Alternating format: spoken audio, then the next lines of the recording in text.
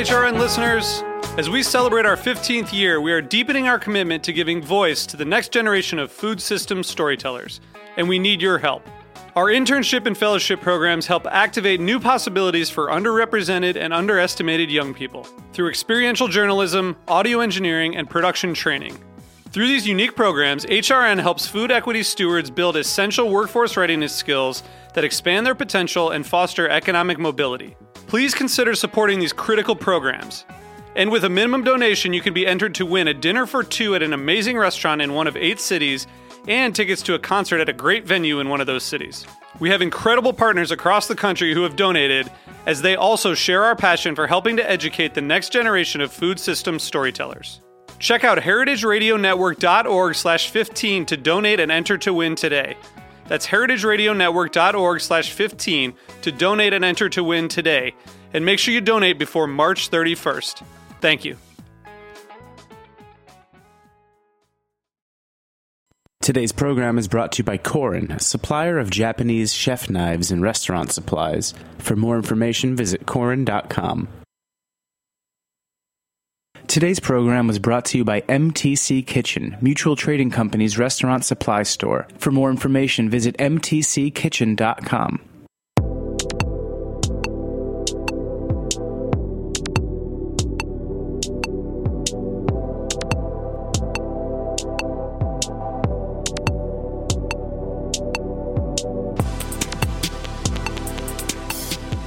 Hello, welcome to Japan Eats. I'm your host Akiko Katayama, a food writer and a director of the New York Japanese Culinary Academy, which promotes a deep understanding of Japanese cuisine in America.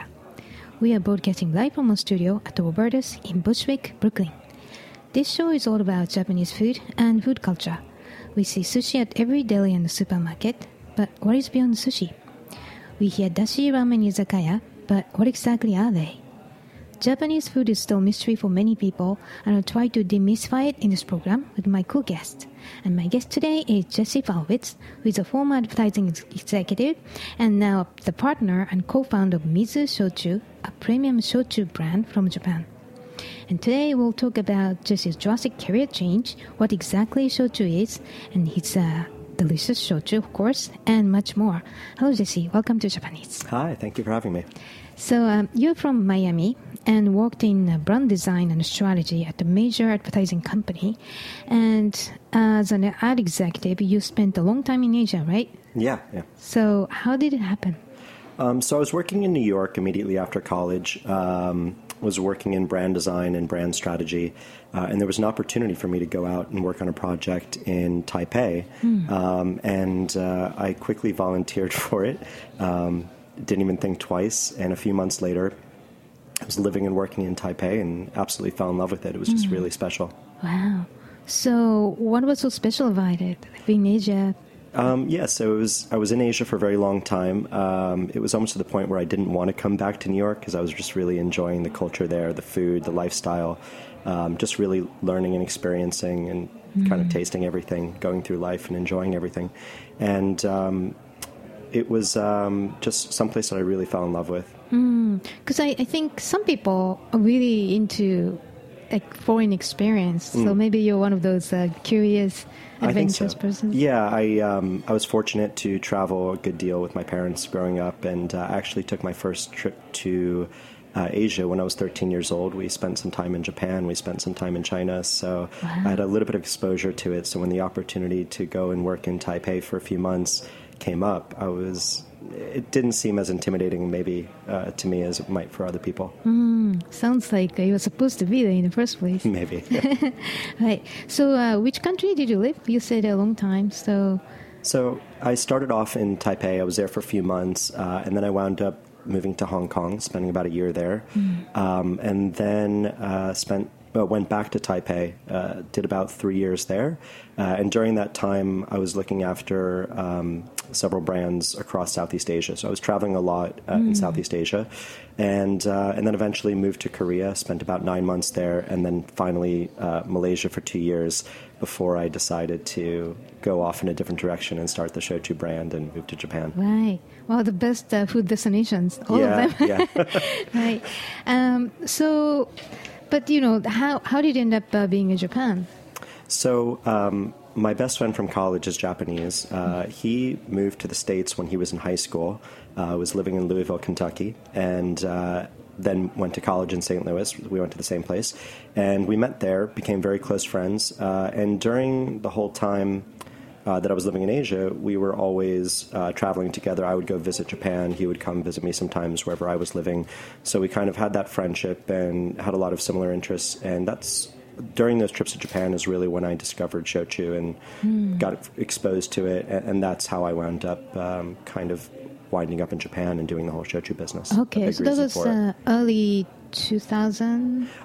So I first moved to Taiwan in middle of 2004. So it was pretty much from 2004 to 2010 was working with the brand consulting company. And then in end of 2009 was when we had the idea originally to start the shōchū company. Okay, because I asked when, because that was almost the peak of the shōchū boom in Japan. Exactly. Right. And that's really how I came to discover shōchū and learn about shōchū was during those trips to Tokyo, during the shōchū boom. And really you look around and you see everybody is drinking. It's not sake that people are drinking during those days. It was really just all shōchū, especially younger people, our generation, friends, things like that. Right. Do you maybe can share your thoughts on why it became so popular? Shōchū was really the thing of the time, right? Yeah, it was definitely. I mean, you saw it. Like we call it the shōchū boom in Japan in the early 2000s. I mean, there were several reasons for it. It was really had a lot to do with a lot of these distilleries down south in Kyushu making their products more premium, more craft, more artisanal, also more limited runs, so smaller batch, smaller production, more limited, more exclusive. And then there was also the health benefits as well that people, the media spoke a lot about lower calories, prevents heart attacks, even stories about, old guys living longer, and their secret to it was, a glass of shōchū a day. So there was a lot of kind of health-related things that people were talking about that also added to the popularity, I think the boom, so to say. Right. And also I think the continuing bad economy in Japan, because shōchū can be relatively cheaper compared to other, like sake or wine. So I think the izakaya took advantage of it too, right? So anyway, so did you have any shōchū moment, like, this is something special? I just think in general, during those trips to Tokyo in the early 2000s, and they were pretty regular, just sitting down at little izakayas and yakitori restaurants and seeing everybody around me drinking shōchū on the rocks and kind of being curious, what is that? Because at the time, I had definitely become a big whiskey drinker. I mean, living in East Asia, brown spirits, things like whiskey and scotch, single malts, all that is definitely the alcohol of choice. And, drinking on the rocks and that kind of culture of, that drinking culture, got me very curious as to what everybody else is drinking in Japan on the rocks, because I had really loved, I absolutely loved Japanese whiskey back then. I think way before, you really saw it starting to blow up here in the U.S. and in other parts of the world as well. It was something that I think in Asia people knew about Japanese whiskey before it really became popular here in the U.S. So we were drinking a lot of that, and that got me very curious about what this whole shōchū thing, because obviously shōchū being the predecessor or precursor to Japanese whiskey, there's a lot of history, a lot of tradition there. Right. So how do you compare whiskey and shōchū? They are very, very different. But, I think of shōchū as, in the simplest terms, maybe somewhere between a sake, a whiskey, and a vodka or something. I mean, they're little bits of. It's so many different types of shōchūs. There's so much variety in shōchū that it's hard to pin down a particular taste profile or style. To compare it to whiskey is a little bit difficult, but it is something that I do enjoy sipping on the rocks, and I do think it has certain similarities in that sense that it's a distilled spirit. Okay, so we're going to talk about actual, like what shōchū is later, but so now, how did you end up founding a shōchū company? That's a big leap in a way, right? Yeah, so essentially what it was is I think I had gotten a little bit tired, a little bit burnt out from what I'd been doing. It was about 10 years doing brand strategy and brand design, a lot of packaging stuff. And you were at Gray Advertising, Gray like Advertising, a major successful company. So, yep. And was doing the same thing for a long time and felt like it was time to go off and try something new, try something different. It was actually on a beach in Malaysia. I was with my best friend and co-founder for the company as well. And we were just kind of talking about, what we wanted to do next. We felt like there was something that needed to come next because we both felt like a little bit tired of doing the same old thing over and over. And I had said that I wanted to start a brand, start a company. It was something that I had a passion to do for a long time, and I was really interested in doing something, something Asian, that specifically Japanese, that a lot of people around the world hadn't quite discovered yet. And I had some experience in the liquor business, and I thought that doing something in alcohol could be very good. Before I could even go any further, my business partner basically was, what about shōchū? And the light bulb went off in my head. And I think it was no more than 30 seconds later where I had made up my mind that this is something we had to do. I mean, I would imagine that this was going to be a conversation that we were going to have over the course of the weekend. Right. What kind of ideas could we brainstorm? But we both loved the idea so much that it was almost, conversation pretty much ended there. And then it was, okay, how do we start this? How do we do this? Wow. It's a revelation. It was a bit of a revelation. It was, in fact, the company name is Nehan Spirits. So Nehan is an old Japanese word for like nirvana, enlightenment. So there was a little bit of that idea going on, a little bit of a revelation. And it all happened very quickly, very suddenly. Basically, handing in a resignation letter almost 10 days after we had the idea. Wow. And then moving to Japan just a few months later to get started on the business and get into that. Right. That's one of those things. Like, you didn't know that you have such a complete idea or your readiness, and then something clicks and you realize you just jump off. You never realize how much you don't know when you start on something. So, but it seemed as though having a day job and then trying to start something like this just wasn't going to work. So I felt like I had to either go in all the way or not go at all. So it really required me to just stop what I was doing, leave advertising and move to Japan to start the Shochu company. Interesting. Because maybe you've been seeing a lot of brands to try to take off. So you just learn. You have to quit. You have to really devote yourself to... Yeah, to... definitely. Right. But isn't it hard after like 10 years working for such a great established company, It was, in hindsight, it was probably something, it was difficult, but at the time, though, really, it seemed like an obvious decision. It seemed, I spoke with my parents about it. Jeremy, my business partner, and I had discussed it quite a bit.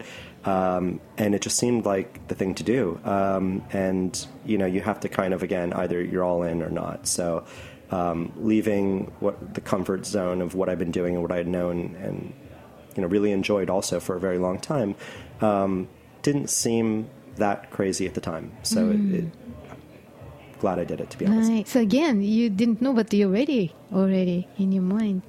Right. So you said you moved to Japan. So I was living in Malaysia at the time, packed up my bags, took everything and just moved to Japan and got started on it. And I know you asked a question before, how did we start the whole business and stuff like that. So I'll get to that and I'll get back to that. But I mean, that was really it, just moving everything, picking up my life, moving to Japan, and getting started, learning more about shochu. Because at the time, I had experienced it a number of times. We had tried it many, many times during my trips to Japan, but by no means was I an expert at the time. There was a lot to learn, but I knew that there were certain things about it that had really appealed to me, kind of a rustic appeal, it being from southern Japan, all the craftsmanship, all the quality that goes into the making of shochu, the story even of shochu being all about the ingredients as well, something that I understood very, very well during visiting Japan and even watching Japanese TV shows, especially Japanese cooking shows. It's never really about what's going on in the kitchen. It's really but what happens before the food gets to the kitchen. So visiting the farms and understanding how how everything is grown or raised and things like that. Right. That's a great point. It's such an important part of Japanese food culture. Right, So, like origin. the origin story, Right. Okay, so, but did you speak Japanese when you were there? No, definitely not. I took lessons, classes for like the first 3 weeks when I moved to Japan. It was incredibly expensive at the time in Tokyo because the dollar was pretty low at the time, and also just living in central Tokyo, language schools and things like that were an arm and a leg. So figured it would just kind of slowly seep in, but never quite as much as I would have liked to.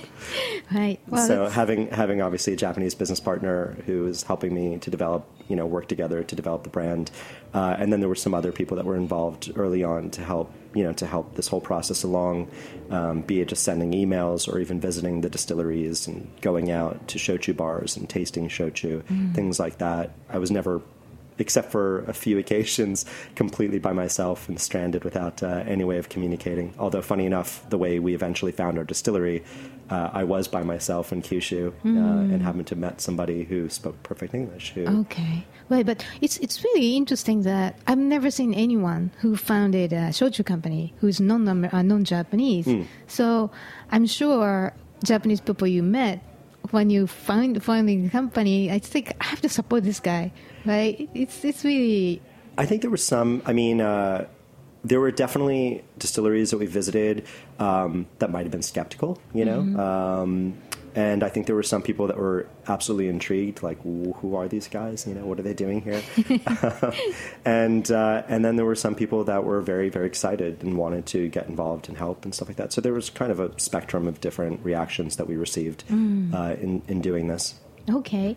So, like, if I decide to open this shochu company, I have no idea what to do. So what kind of the steps that you took first? It was definitely tough. First of all, living in Tokyo, when the shochu industry is really based all the way in the south, in the island of Kyushu. So being in Tokyo when all the action is happening in Kyushu made things difficult from the get-go. So that was one obstacle that we had to overcome. But really, it all kind of started just going out to shōchū bars, tasting hundreds of shōchū. I think there was something like 400 or 500 shōchūs that we tasted, took notes on, detailed tasting notes, getting an idea of what styles of shōchū we liked personally, but also that we thought could be applicable outside of Japan as well. Because obviously, we wanted something that was very truly authentic, yet and appealed to a Japanese shōchū connoisseur, yet at the same time could appeal to a bartender in the United States or a spirits lover here in the United States, or even a first-time shōchū drinker. So we had to find something that married the two, the experienced shōchū lover in Japan with the first-time shōchū drinker outside of Japan. Right. So you targeted initially, though, the American market? No, in fact. What we essentially did was I would travel around because I was still involved in some projects with my old company and also working with some designers outside of Japan, some old coworkers of mine that helped to develop the brand in general. And, so I was traveling to Taipei, I was traveling to Kuala Lumpur, I was going back home to Miami, I was going to New York. So what I would do is I would load up my suitcase with bottles of shōchū and as much as I could legally bring into whatever country, and just was tasting people on it and doing blind taste testing, what people like. So I wanted not just an American point of view, but also, again, in Taipei and Malaysia, just trying to get a feeling for across different cultures, different ethnicities, what flavors did people like, what styles did people like. So, we were kind of thinking a little bit broader than, we didn't want to think of it as a shōchū for the American market. It was just certain styles of shōchū seemed like they were more accessible, and other ones seemed like they were more of an acquired taste. Those were kind of theories on it, and then it was just a matter of seeing if those theories were true and kind of testing it out. Right. Sounds like you did really a strategic analysis like you at agency. Well, I had a lot of time on my hands, too. Right. Okay. Right.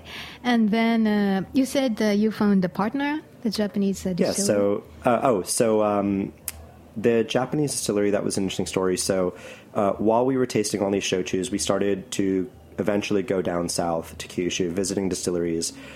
During that time, I'd gotten a little bit frustrated because, you never know how long these things are going to take. And maybe I had assumed that things would move a little bit faster. Although in the end, from the time that I got to Japan, from the time that the first bottle arrived in the U.S. was 3 years, which I guess looking back at it is not that long of a period of time. But I guess I was growing a little bit impatient back then.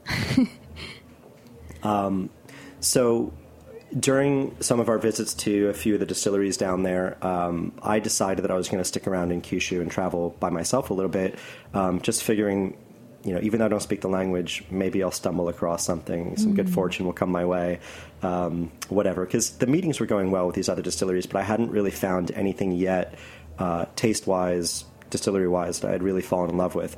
So I also had, I've always studied design. That was one of the things I studied in college, and always had a little bit of a thing for Japanese arts and crafts. So I was traveling on my own during that time for a couple weeks in Kyushu, and I decided to take a little side trip. I was in Fukuoka at the time. Decided to take a little side trip to Karatsu and Arita to go check out some Japanese porcelain, because that's both of those towns, plus Imari. The three of those towns are kind of the birthplace of Japanese ceramics, especially Japanese porcelain coming from Arita. So I took a little side trip there. Once I got to the train station in Karatsu, I was sitting down having lunch, and a Japanese woman came and sat down next to me. And this was shortly after the tsunami, 3/11, and she goes, is your mother worried about you being here? Because at that point in time, so many foreigners had left Japan because of the concerns of the radiation. And it was kind of a funny thing for somebody to say, first thing. But I'll never forget it. And we started chatting, and, she asked me what I was doing in Japan. And she was fascinated by the fact that I was doing the shōchū thing. And she spoke perfect English. Her husband is a doctor, and he had done a residency in Texas. So she had learned English very quickly from her time in Texas, moved back to Japan. So whenever she saw because people were so welcoming to her in Texas, when she moved there, she wanted to kind of return the favor. So anytime she saw a foreigner kind of visiting her small little town, she always wanted to kind of help. And so she offered to take me to meet a friend of hers who owned a liquor store down the road, and he knew a lot of distilleries in the area. So total stranger, got in her car. We drove about 10 minutes to this small liquor store that specialized in shōchū and sake. And she started translating the whole story to him, and he was like, wow, this is really interesting. So he called up a few distilleries immediately and set up some appointments, which I was like, this is absolutely amazing. And because you never know, right? And we were very picky about the type of shōchū we were looking for, but again, you never know what's going to happen, so why not? The fortune really came around. Right, exactly. And while we're sitting there in the liquor store, a sales rep comes in from another distillery, overhears the whole story, and tells us that he thinks that his president might be very interested because, they're kind of a young distillery, they're very passionate. They just thought that this could be interesting, that their president might be interested to meet with me. And so they said, next time you're in Kyushu, come visit us. And he gave me a little sample of shōchū. I went back to my hotel room that night, tasted it, and I was like, stuff's really good. And so definitely made it a point to go visit them next time. And then the rest is history. There were several other distilleries that I really, really did love. And it was a very, very hard decision. But in the end, it was that distillery, being at that liquor store and the sales rep walking in, giving me that little sample, that kind of opened my eyes to them. And then our next visit, we were just like, these guys are fantastic, and all the shōchūs that they're making are really good. So funny enough, that woman, her name is Emiko, we're still very, very close friends. Every time I go to Kyushu, we always hang out. We usually go for this favorite sushi restaurant of mine in Karatsu that I visit. But essentially it was going out there looking for those shōchū cups or kind of ceramic porcelain bowls for a wedding present for my friend that kind of luckily introduced me to Right. Minamasa. Oh, wow. the Everything, distillery. all the luck unfolding. It was, whenever you step it's into- crazy. Right. So, well, maybe you can tell us about this company. I found it's a Munemasa Shuzo. Yeah, so Minamasa Shuzo, they're based in a small town up in the mountains in Saga Prefecture. So Saga is located between Fukuoka and Nagasaki. It's a little bit off the beaten path. A lot of farming going on there, and essentially one of the things that they're most famous for is the porcelain production. So Arita is the birthplace of Japanese porcelain, and actually this year is the 400-year anniversary of Arita Yaki, of the town of Arita as well. So they are a medium-sized distillery up in the mountains there. The family Minamasa has been making sake. They started in brewing in the 1800s, originally based out of Hiroshima. And they were making sake up until World War II. After World War II, the business had pretty much, they all survived, but the business had really kind of gone south. And they had to leave that and go to work on other things. They started some other companies. Those were very successful. And then in 1985, or before 1985, but in 1985, they reopened the family business, going back into sake and shōchū, but focusing more on shōchū. The grandfather at the time moved the whole family to Saga, because they were still living in Hiroshima at the time. And they moved to Saga and started this distillery. They are a younger distillery in the sense that they were founded in 1985, but again, the family had been working in the alcohol business in Japan since the 1800s, so there's a lot of tradition there with them. Wow. So, but then did you just go and knocked on the door and then hi? Well, what again, with you? well, right, because there was somewhat of an introduction made during that visit to the liquor shop. They knew I was coming, so we kind of had a great first meeting. Tasted a lot. A lot of shōchū, a lot of people don't realize, but your typical shōchū distillery will make a number of brands, anywhere between, let's say, 10, 15, maybe some as much as 20 brands. So when we visited them, we tasted their shōchū. And one of the things that we were looking for during all those blind taste tests and talking with a lot of bartenders here in the U.S., both in New York and Miami, both Japanese bartenders, non-Japanese bartenders, Japanese restaurant owners, non-Japanese restaurant owners. One of the things that we felt was very important is to find a distillery, a traditional distillery, that can make a really, really high-quality, high-alcohol, or high-proof shōchū. That was something that was going to be very important for the consumption and the enjoyment of shōchū outside of Japan. So what we call in Japan like genshu shōchū or undiluted shōchū or genshu style shōchū was a very important thing. That's essentially what we were going for. And a lot of distilleries, these days are making shōchū that's more around 25% alcohol. We were looking for something in the range of 35 to 40%. And that's one of the things that they specialized in. So when we started tasting their higher proof shōchū, realizing the quality, the depth, the complexity, and the smoothness of it, we felt as though this was where we wanted to be. Okay. Wow, that's amazing.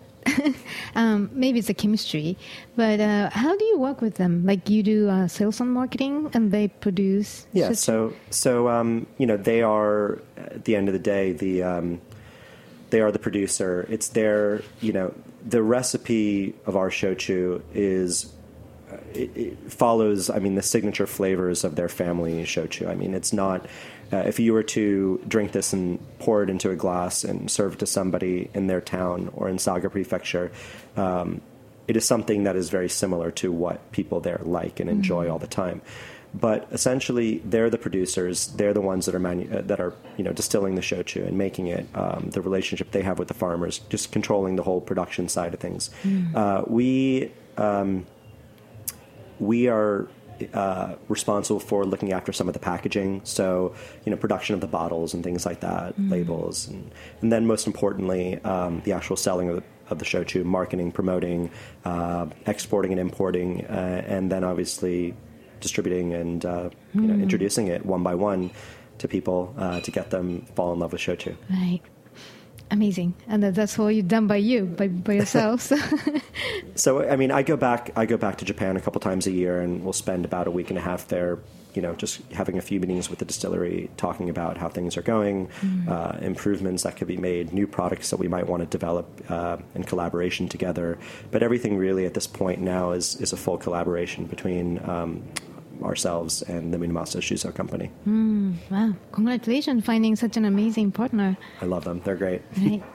Okay, so let's take a quick break here, and then when we come back, we'll talk about Jesse's delicious shochu. So please stay with us.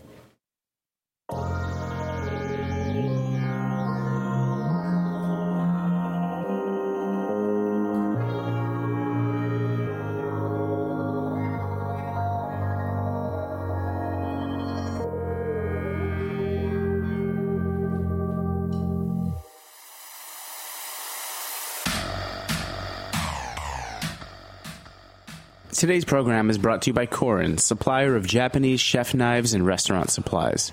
Korin is proud of their Japanese culture and traditions, but they want you to know that their products are not just for Japanese restaurants. Their knives and tableware bring out the best qualities of food from every culture and fit into every restaurant, from French to Pan-Asian to American, and that is why they're located in New York City, where people from every country in the world come to eat.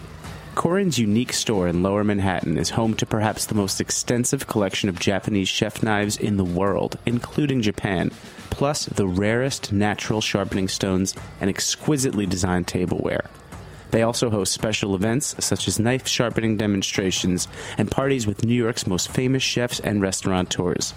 Korin is dedicated to this ideal, bringing the implicit and elegance of Japanese culture to your table, be it in your home or in the finest restaurant. For more information, visit Korin.com.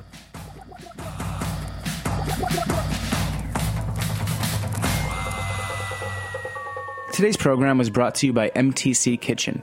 MTC Kitchen is run by New York Mutual Trading, a premier specialist for wholesale Japanese food and restaurant supplies since 1926.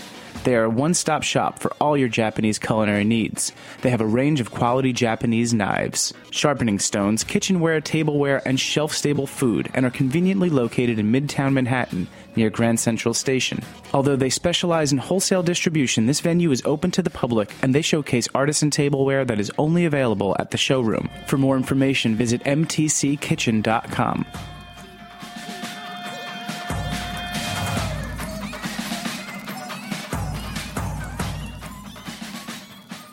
Welcome back. You're listening to Japan Eats, broadcasting live from our studio at the studio in Bushwick, Brooklyn. I'm your host, Akiko Katayama, and my guest today is Jesse Falowitz, who is a former advertising executive, now the partner and co-founder of Mizu Shochu, a premium shochu distillery from Japan. Your shochu is called, your shochu company is called the Mizu Shochu, and the brand is Mizunomai. Is that correct? Yes. Okay. So what's the meaning of Mizunomai? So the full name that we use in Japan, because we're also selling in Japan, where the full name is Mizunomai, but we wanted to kind of abbreviate that for the American audience or for an overseas audience and simplify that to Mizu. So the kanji, the name behind it is Mizunomai or Mitsurunomai, is the dance of the beautiful crane. We came up with a name because essentially we were looking for a shochu that was very pure, very delicate, and the imagery of the Japanese crane kind of came into mind, that tsuru. But at the same time, because we were looking for a higher alcohol shochu, something with a lot of liveliness, we felt as though that image of the dancing crane was something, or spinning crane, was something that we could really kind of something that kind of came to mind when we were thinking about the flavor and the taste profile of the shochu that we wanted to create. So Mizunomai, Mizu for short. A little bit tongue-in-cheek, obviously. But. Right, but the cranes are a Japanese bird, my national bird, so it's perfect. Yeah. Right. So what was the first year of release? So we launched the brand in the summer of 2013. So it's been exactly 3 years since we launched the brand. We started off in New York. And again, just the first 18 months was really just looking to build the brand and create some presence in New York. We had done a little bit in D.C., but the main focus was really looking at New York City. Yeah, I read a couple wonderful reviews. So, before we talk about your shochu, maybe our listeners should know about some stuff about shochu. Like maybe you can give us a quick shochu 101. Sure, absolutely. So, there's a lot of different ways to describe shochu. It is a a spirit that's been around for about 500 years, has a lot of tradition, has a lot of history. But essentially, it is a distilled spirit, and it's single distilled. Single distillation is very interesting because when you distill something only one time, you capture a lot of the natural essence, the natural flavors of the raw material. So most spirits from around the world are distilled 2 times or 3 times or 4 times. The more times you distill it, the less flavor you have. The fewer times you distill it, especially if it's one time, you get a lot more of the natural essence, more of the earthy natural flavors. So that's a very important thing about shochu. It's really about preserving the natural essence of those raw materials. And that's what the distilleries or the master distillers, the toji, that's what he's trying to do when making a shochu. So the sourcing of the ingredients is a very, very, very important thing. I'll get back to that a little bit later. But another defining characteristic of shochu is also the koji microbe. Koji is something that helps in the fermentation or is used in the process of making sake. It's used to make shochu, soy sauce, miso paste, quite a number of other types of things. But what koji essentially does is it breaks down starches into sugars. So when you're distilling something and fermenting something, you have to first break down starches. When you're fermenting, you have to first break down starch into sugars, and then you have yeast that breaks down sugars into alcohol. But koji is not only doing kind of the chemistry of what's happening inside of a mash when you're making shochu, it's also adding a lot to the flavor profile and to the aromatics. So what makes a shochu different from, let's say, any other spirit in the world is the aroma and the flavors that come from the koji, plus the single distillation. Those are 2 very important things. Another thing that's very interesting about shochu as well is it has this amazing rustic charm. So when you talk about, it comes from the southern part of Japan. Its birthplace is in Kyushu, which is the southernmost major island there.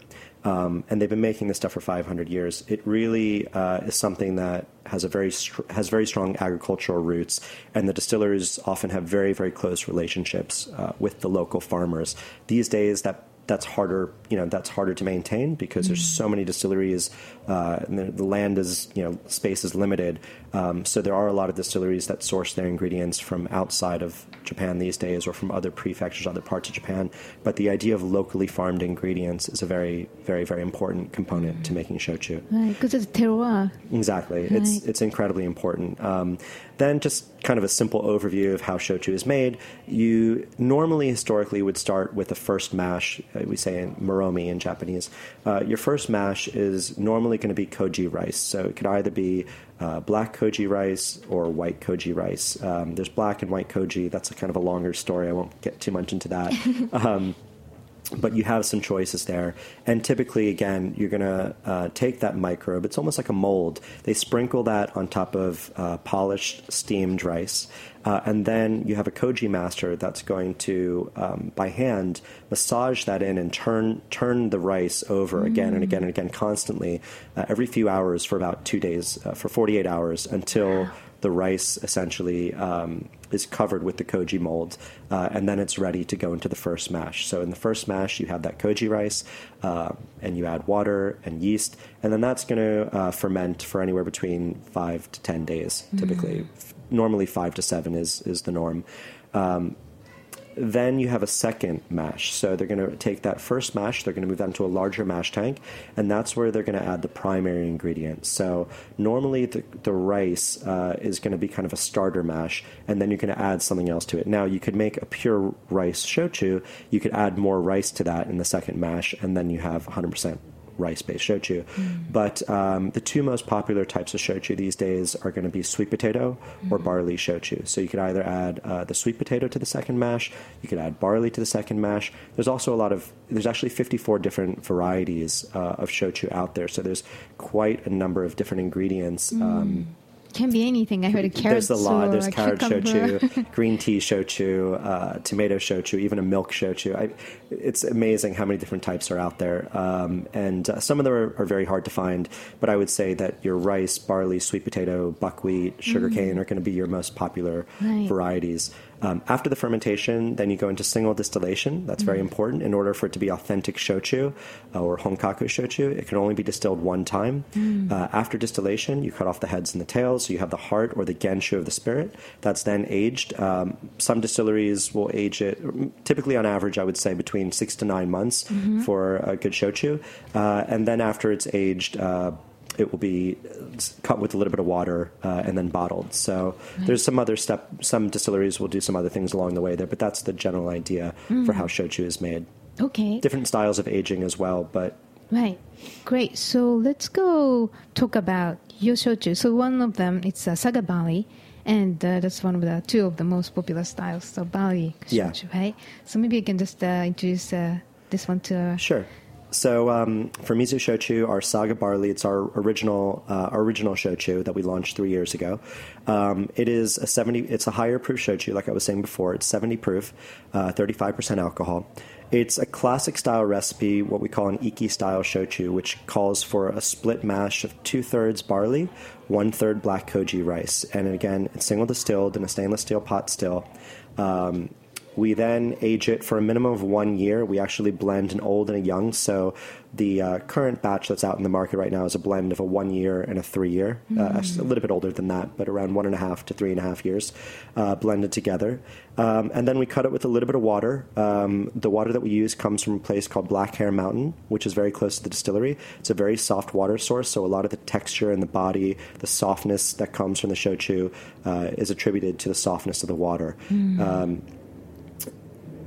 Very interesting in the sense that Minamasa, our distillery, prides itself in that everything that goes into our shochus and their shochus is 100% locally farmed. So all the rice, all the barley that goes into that shochu is farmed within Saga Prefecture. Right. Which I think, I don't know how many other distilleries do it because it's so hard. There's still a lot. A lot of the craft distilleries can still do that. A lot of the larger distilleries, that like are doing barley shochus, might have to import some of their barley from Australia or from other countries. But smaller to mid-sized distilleries, but especially because Saga is not a huge prefecture for producing shochu. There's only a handful of distilleries there, so they do have access to those farmers. And our master distiller actually grew up on a farm and grew up as a farmer, so he has those very close relationships with the local farmers of Saga Prefecture. Great. So how do you describe the flavor of barley, Saga barley?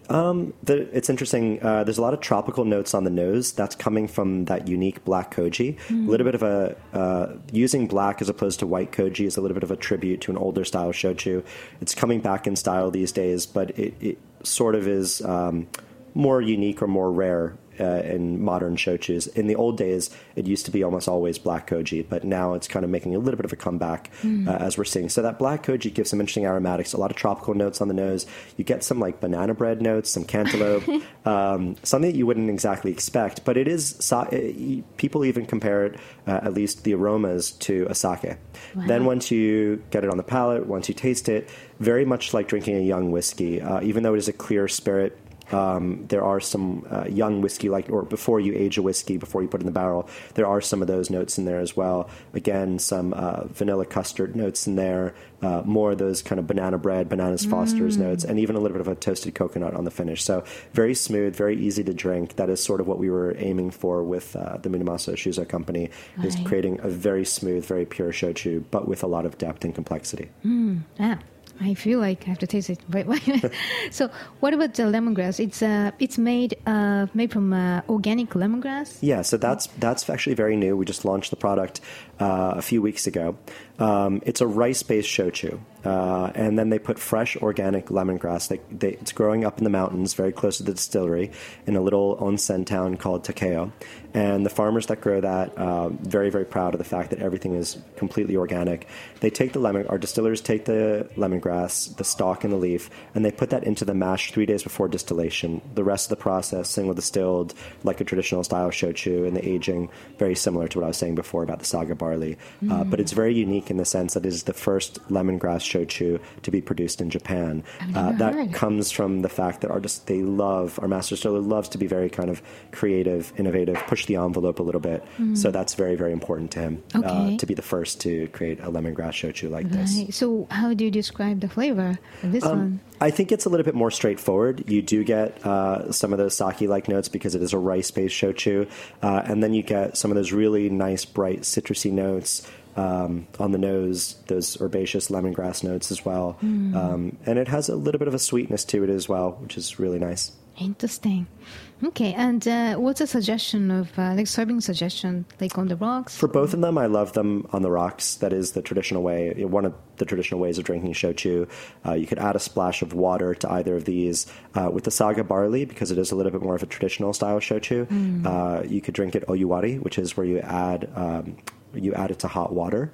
That's a really, really nice way to drink it. But also for cocktails as well, what's very unique about both these shochus, because they're higher proof, and you don't see that many higher proof shochus outside the United States, they do translate very well into cocktail applications. So we're seeing a lot of bartenders all over New York City, Boston, D.C., that are using our shochu in their craft cocktails. That's a really interesting thing that we're seeing now for the first time, is bartenders using shochu in cocktails. Right, like you said earlier, usually it's around 25%. Right. So it doesn't stand out. But Correct. in a cocktail, they say, I'm here. Exactly, yeah. Having a little bit more higher alcohol, higher proof, plus also the fact that it is single distilled, there is a lot of body and a lot of texture to the shochu. So it really does hold up quite well when translated to cocktails. Right.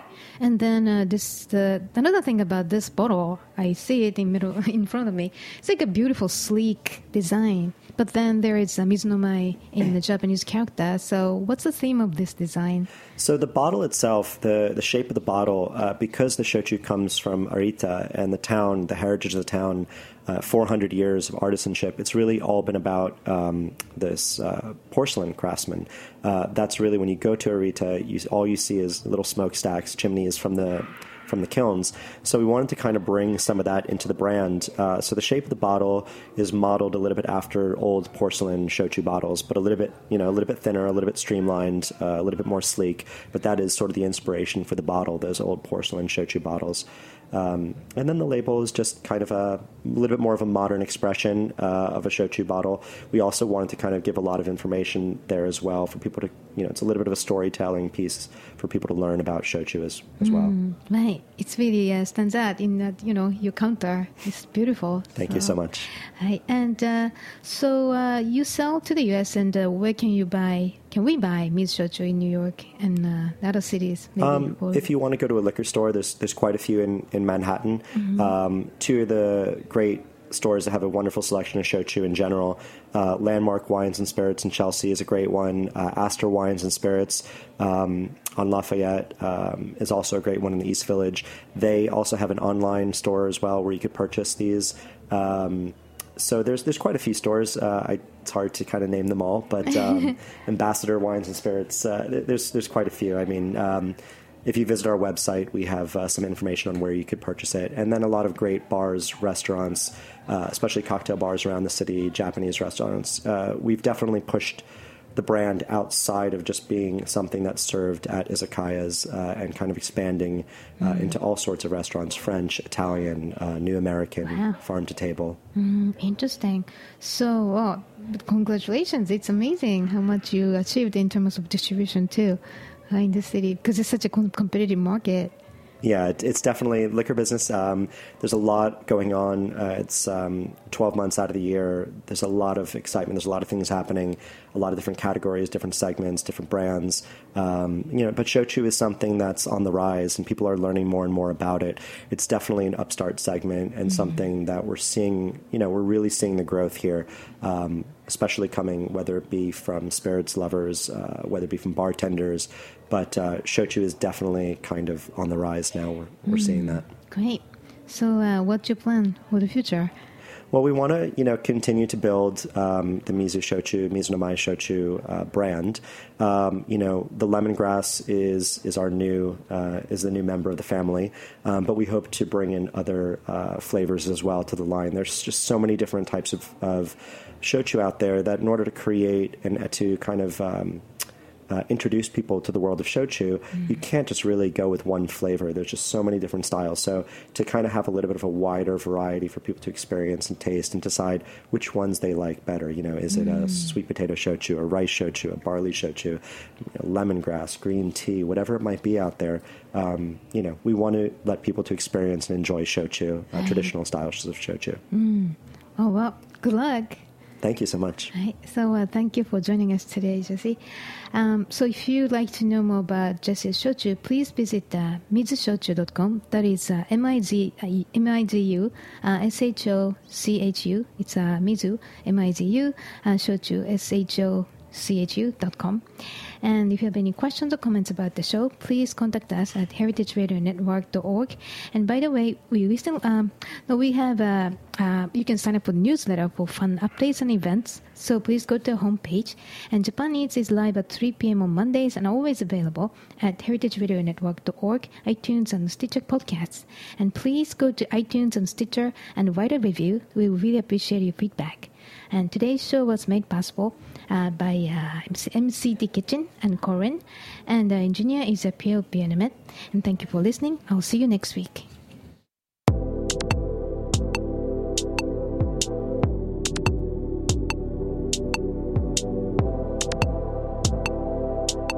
Thanks for listening to this program on heritageradionetwork.org. You can find all of our archived programs on our website or as podcasts in the iTunes Store by searching Heritage Radio Network. You can like us on Facebook and follow us on Twitter at heritage_radio. You can email us questions at any time at info@heritageradionetwork.org. Heritage Radio Network is a non-profit organization.